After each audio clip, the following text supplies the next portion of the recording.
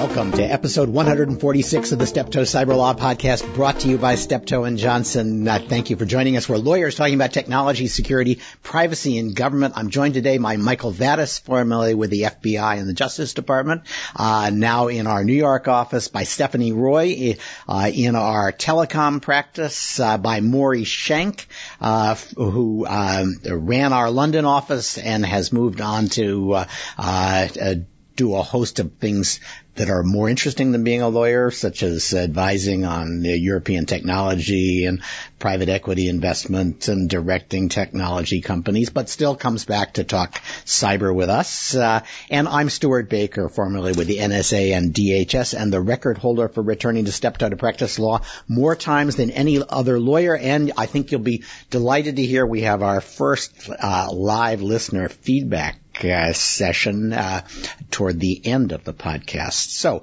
a lot to talk about. Why don't we jump in? Donald Trump has said he wants to get the Defense Department more heavily involved in defending cyberspace, including our critical infrastructure. And there have been a host of people melting down over the idea that that violates the 1878 Posse Comitatus Act, which said you can't use the armed forces to carry out a variety of civilian functions, such as putting down riots and the like. I used to joke that Posse Comitatus was Latin for we don't want to do it, because it was always invoked by the Defense Department when they didn't want to do something. But now I wonder if it doesn't stand for Trump derangement syndrome. Michael, is there any reason why DOD, NSA can't provide support to DHS or to private companies in defending themselves in cyberspace?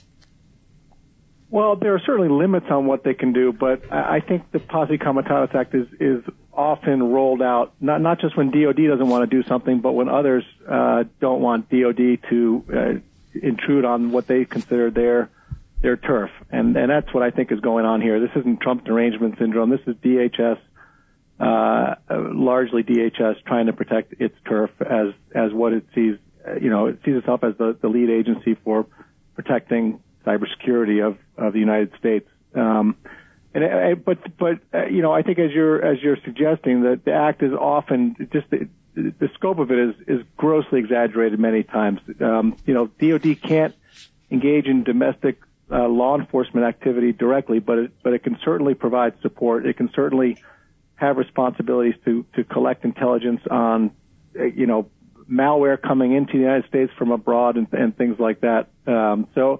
And the bottom line is we don't know what Trump's plan is. All he has said is he wants the Defense Department to play a bigger role in cybersecurity. That's pretty general. Yep, I think that's right. So my guess, Posse Comitatus, is just a talking point for people who hope that what he said in his tweet never happens.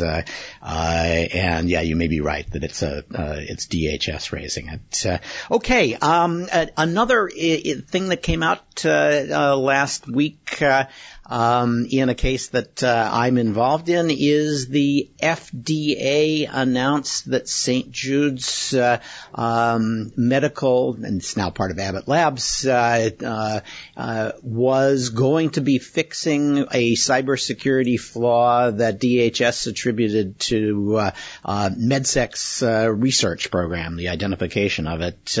And so 3 or 4 interesting things about this announcement. First, it came like 2 days after the successful closing of the transaction, which makes you wonder, was the timing of the announcement chosen to come after the closing of the deal? And it appears that would have been possible because the FDA and DHS have said we're only going to announce these flaws after we get a fix from the manufacturer.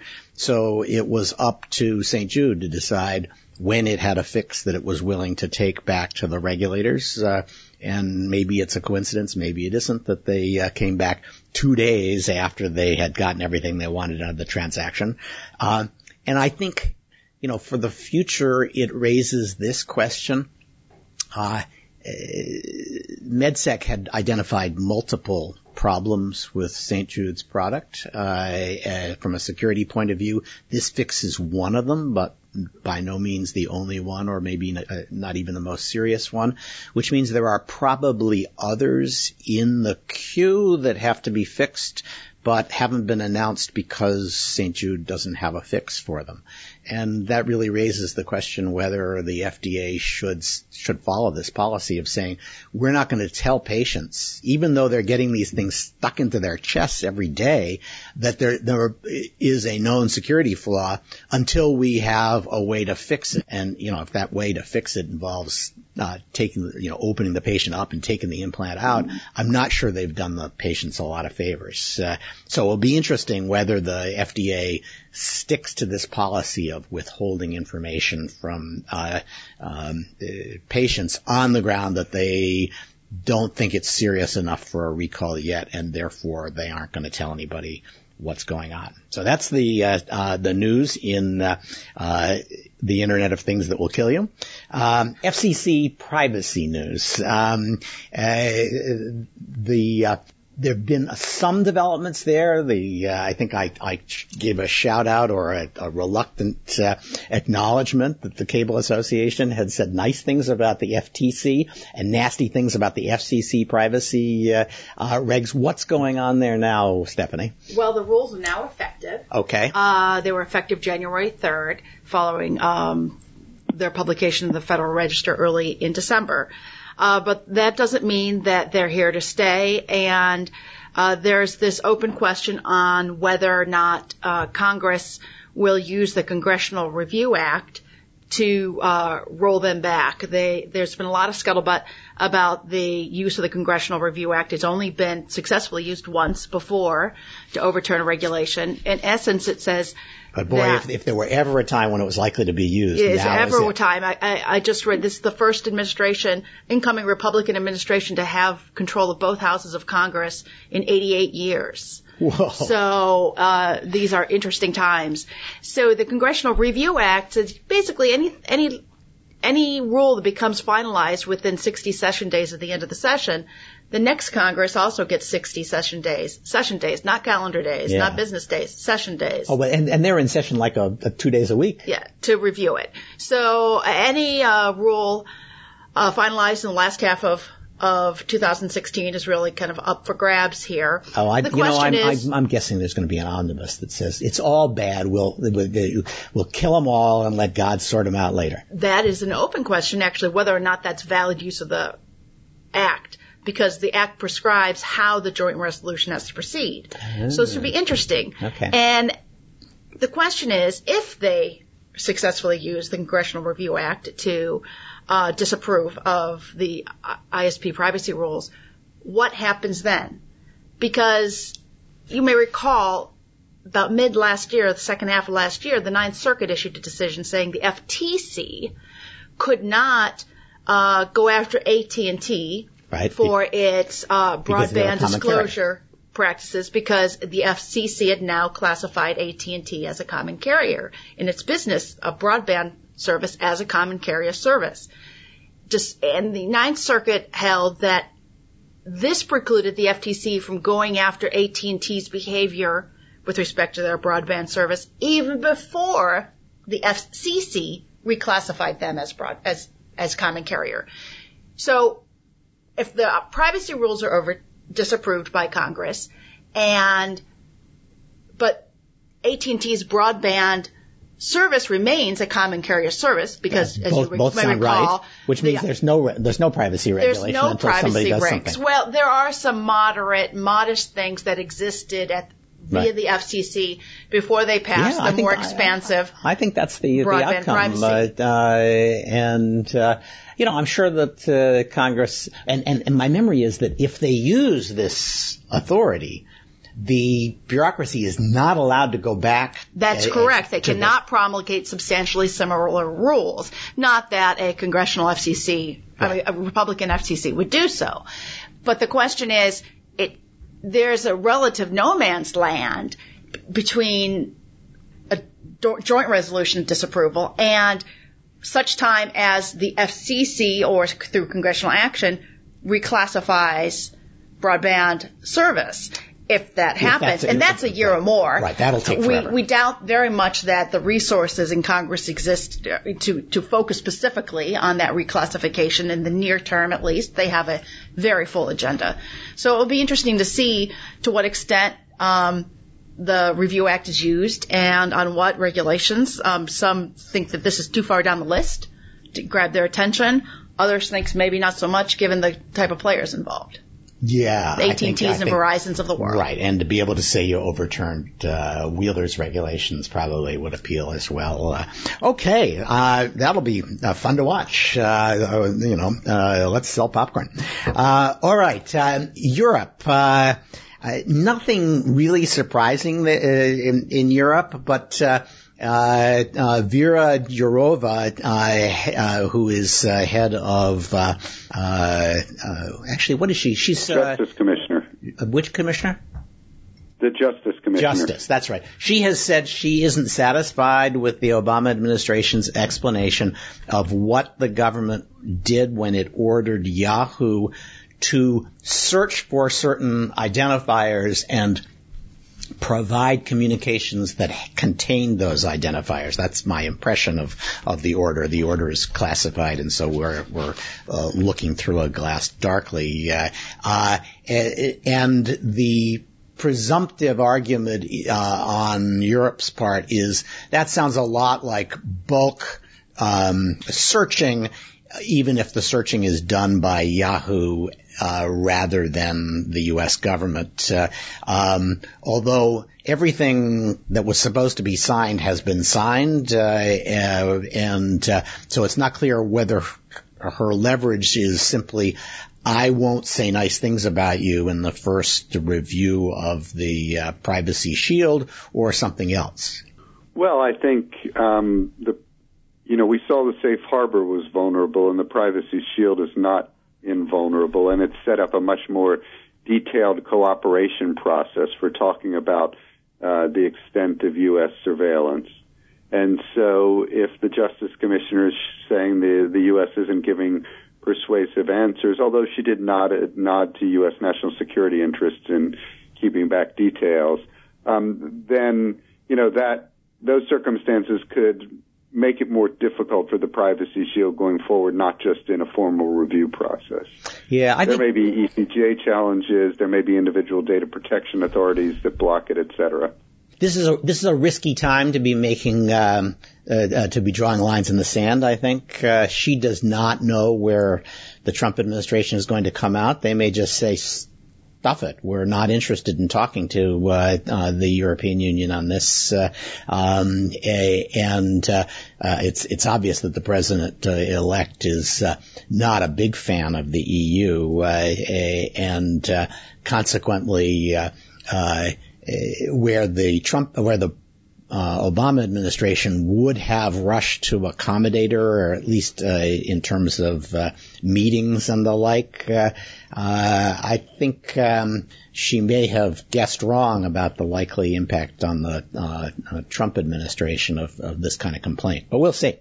Well, I mean, she didn't draw a line in the sand. It was a nuanced response, but there probably wasn't enough softness to satisfy the Trump administration's, which is, anything short of, well, I won't say what would satisfy Trump and his gang, but we'll see what happens.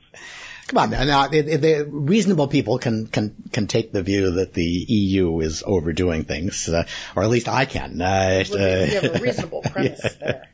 All right, and Germany has been watching our election and saying, "Wow, next target up is Angela Merkel." What are they going to try to do to hang on to power in the face of a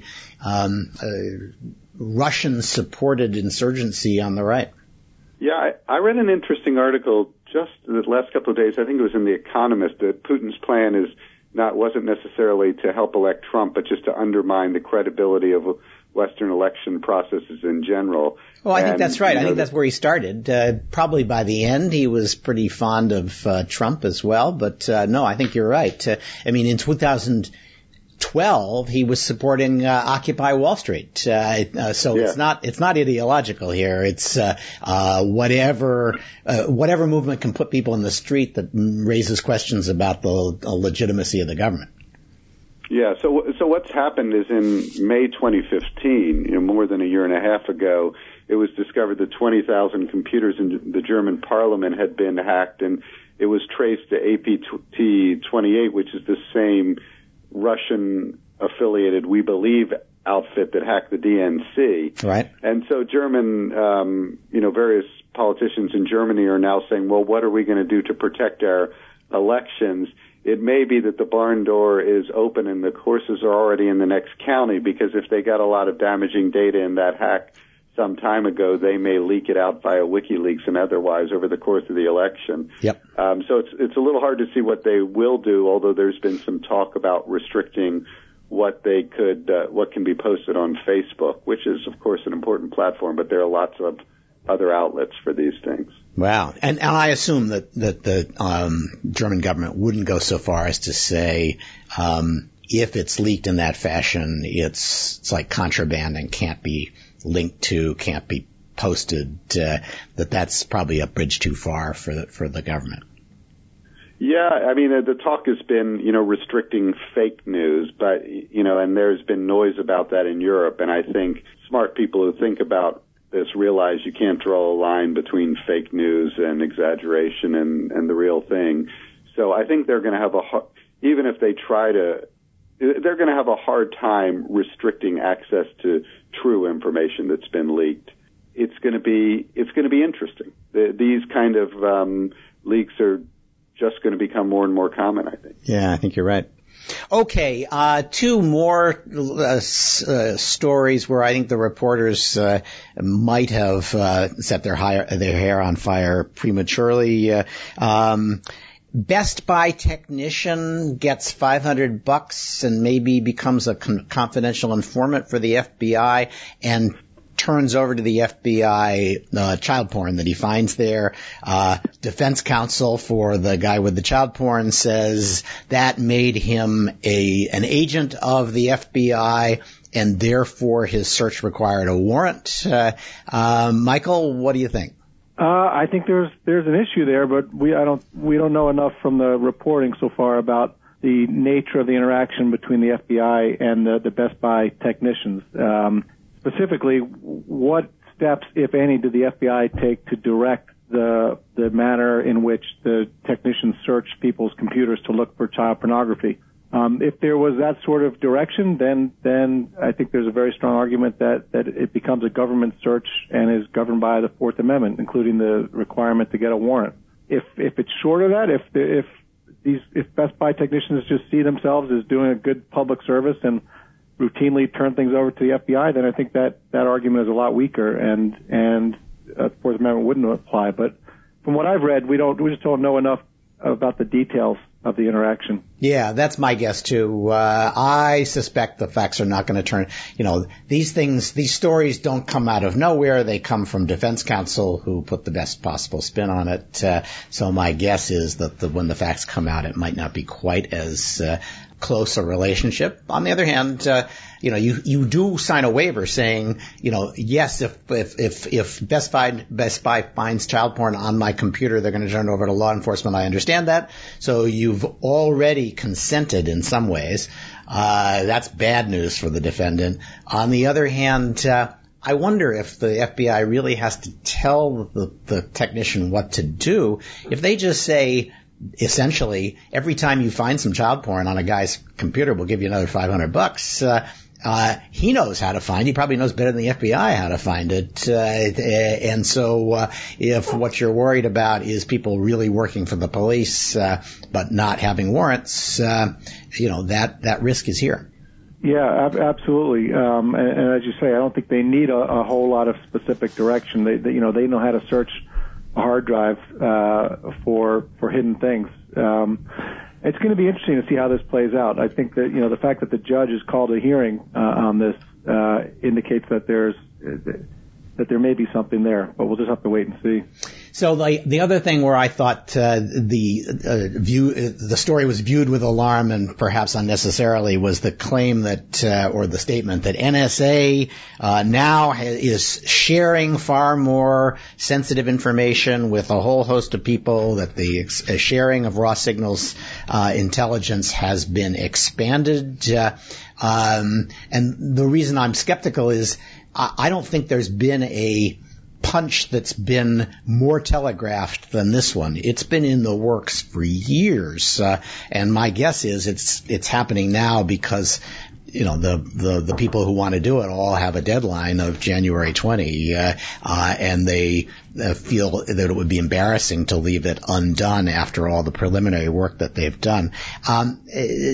Michael, did you look at this when you probably looked at this when you were in government?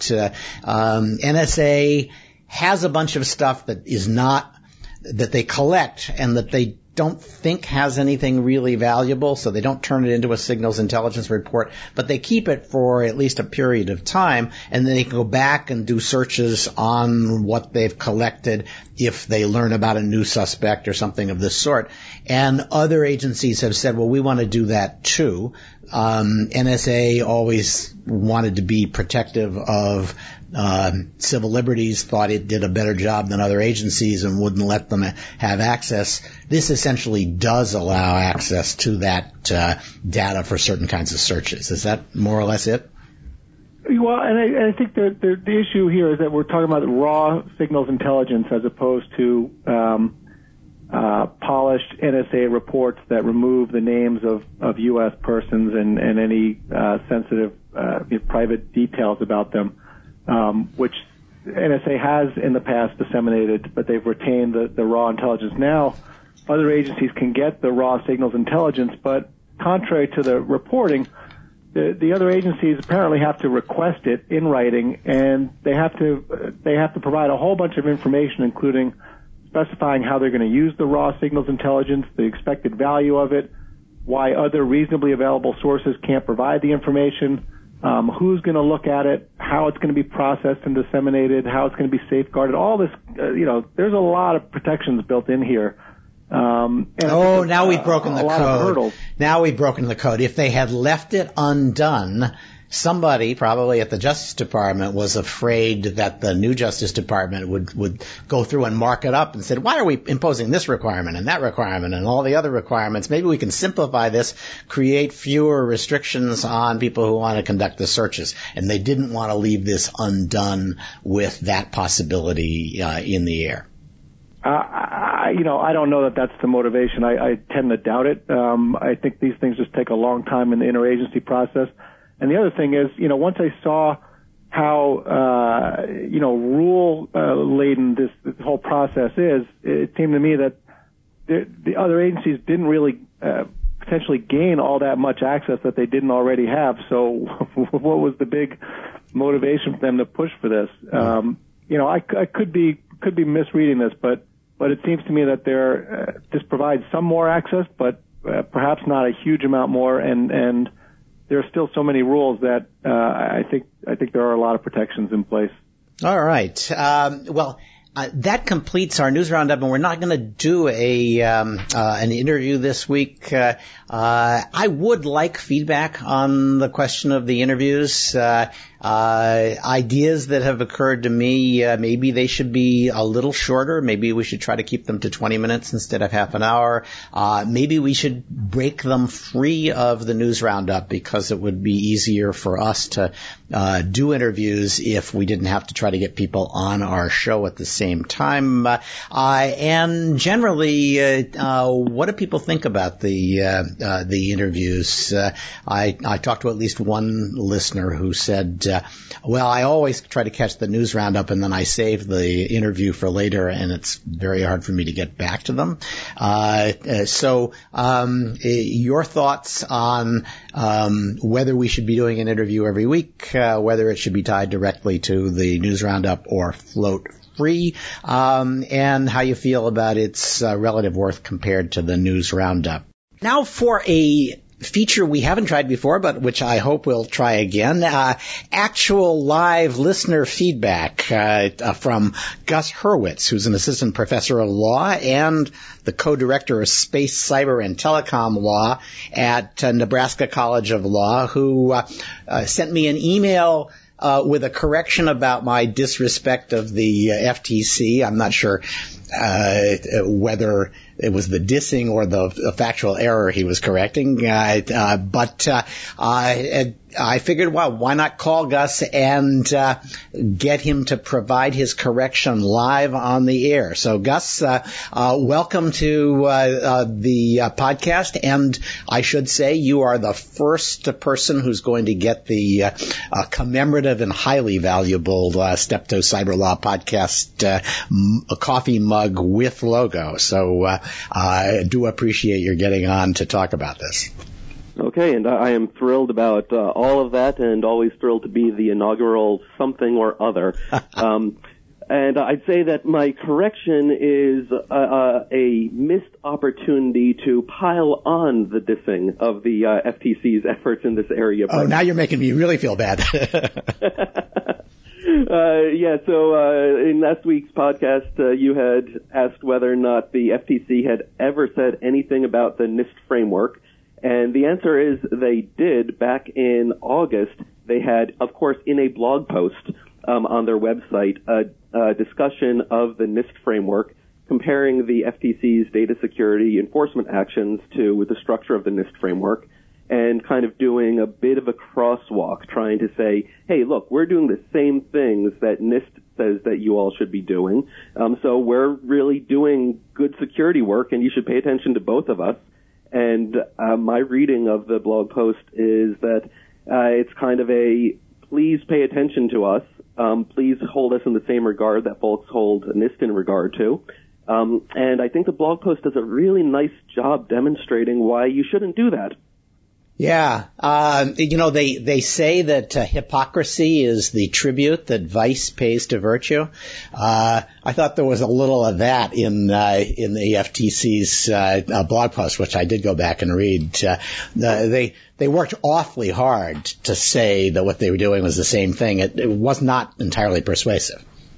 Mm-hmm. Yeah, I think that they fundamentally misunderstand what the NIST framework is about. The NIST framework is prospective guidance that firms and individuals can use to think about how to secure their systems. And the FTC's approach is, hey, if you want to figure out what you should do prospectively, you can go back and read 50 or 60 of our consent decrees and try and piece together good guidance, and good luck with that.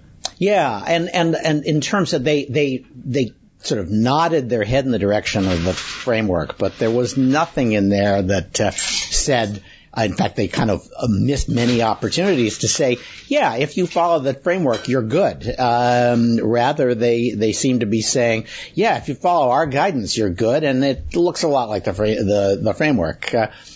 So it was, as I said earlier, an effort to say, nanny, nanny, boo, boo, we were here first, and we're still the best. Mm-hmm. Yep.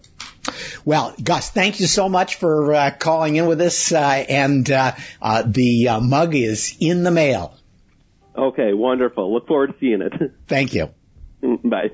Okay, thanks to Gus Hurwitz for that. Also to Michael Vatta, Stephanie Roy, and Maury Schenk. The Steptoe Cyber Law Podcast is open to feedback. Just send your comments to cyberlawpodcast@steptoe.com, and please give us your thoughts on the interviews. Or you can go, if you just have nice things to say them on iTunes or the other podcast aggregators. Those reviews help us get known to others. This has been episode 146 of the Steptoe Cyber Law Podcast, brought to you by Steptoe & Johnson. We are looking forward to 2017. 2017. We're going to hear from Corinne Stone, who's the executive director of the National Security later this month. And if you've got a guest interviewee to suggest, just remember that if you suggest somebody and they come on the show, you too could be the owner of a coveted Steptoe Cyber Law podcast mug. We hope you'll join us as we move into 2017, once again providing insights into the latest events in technology, security, privacy, and government.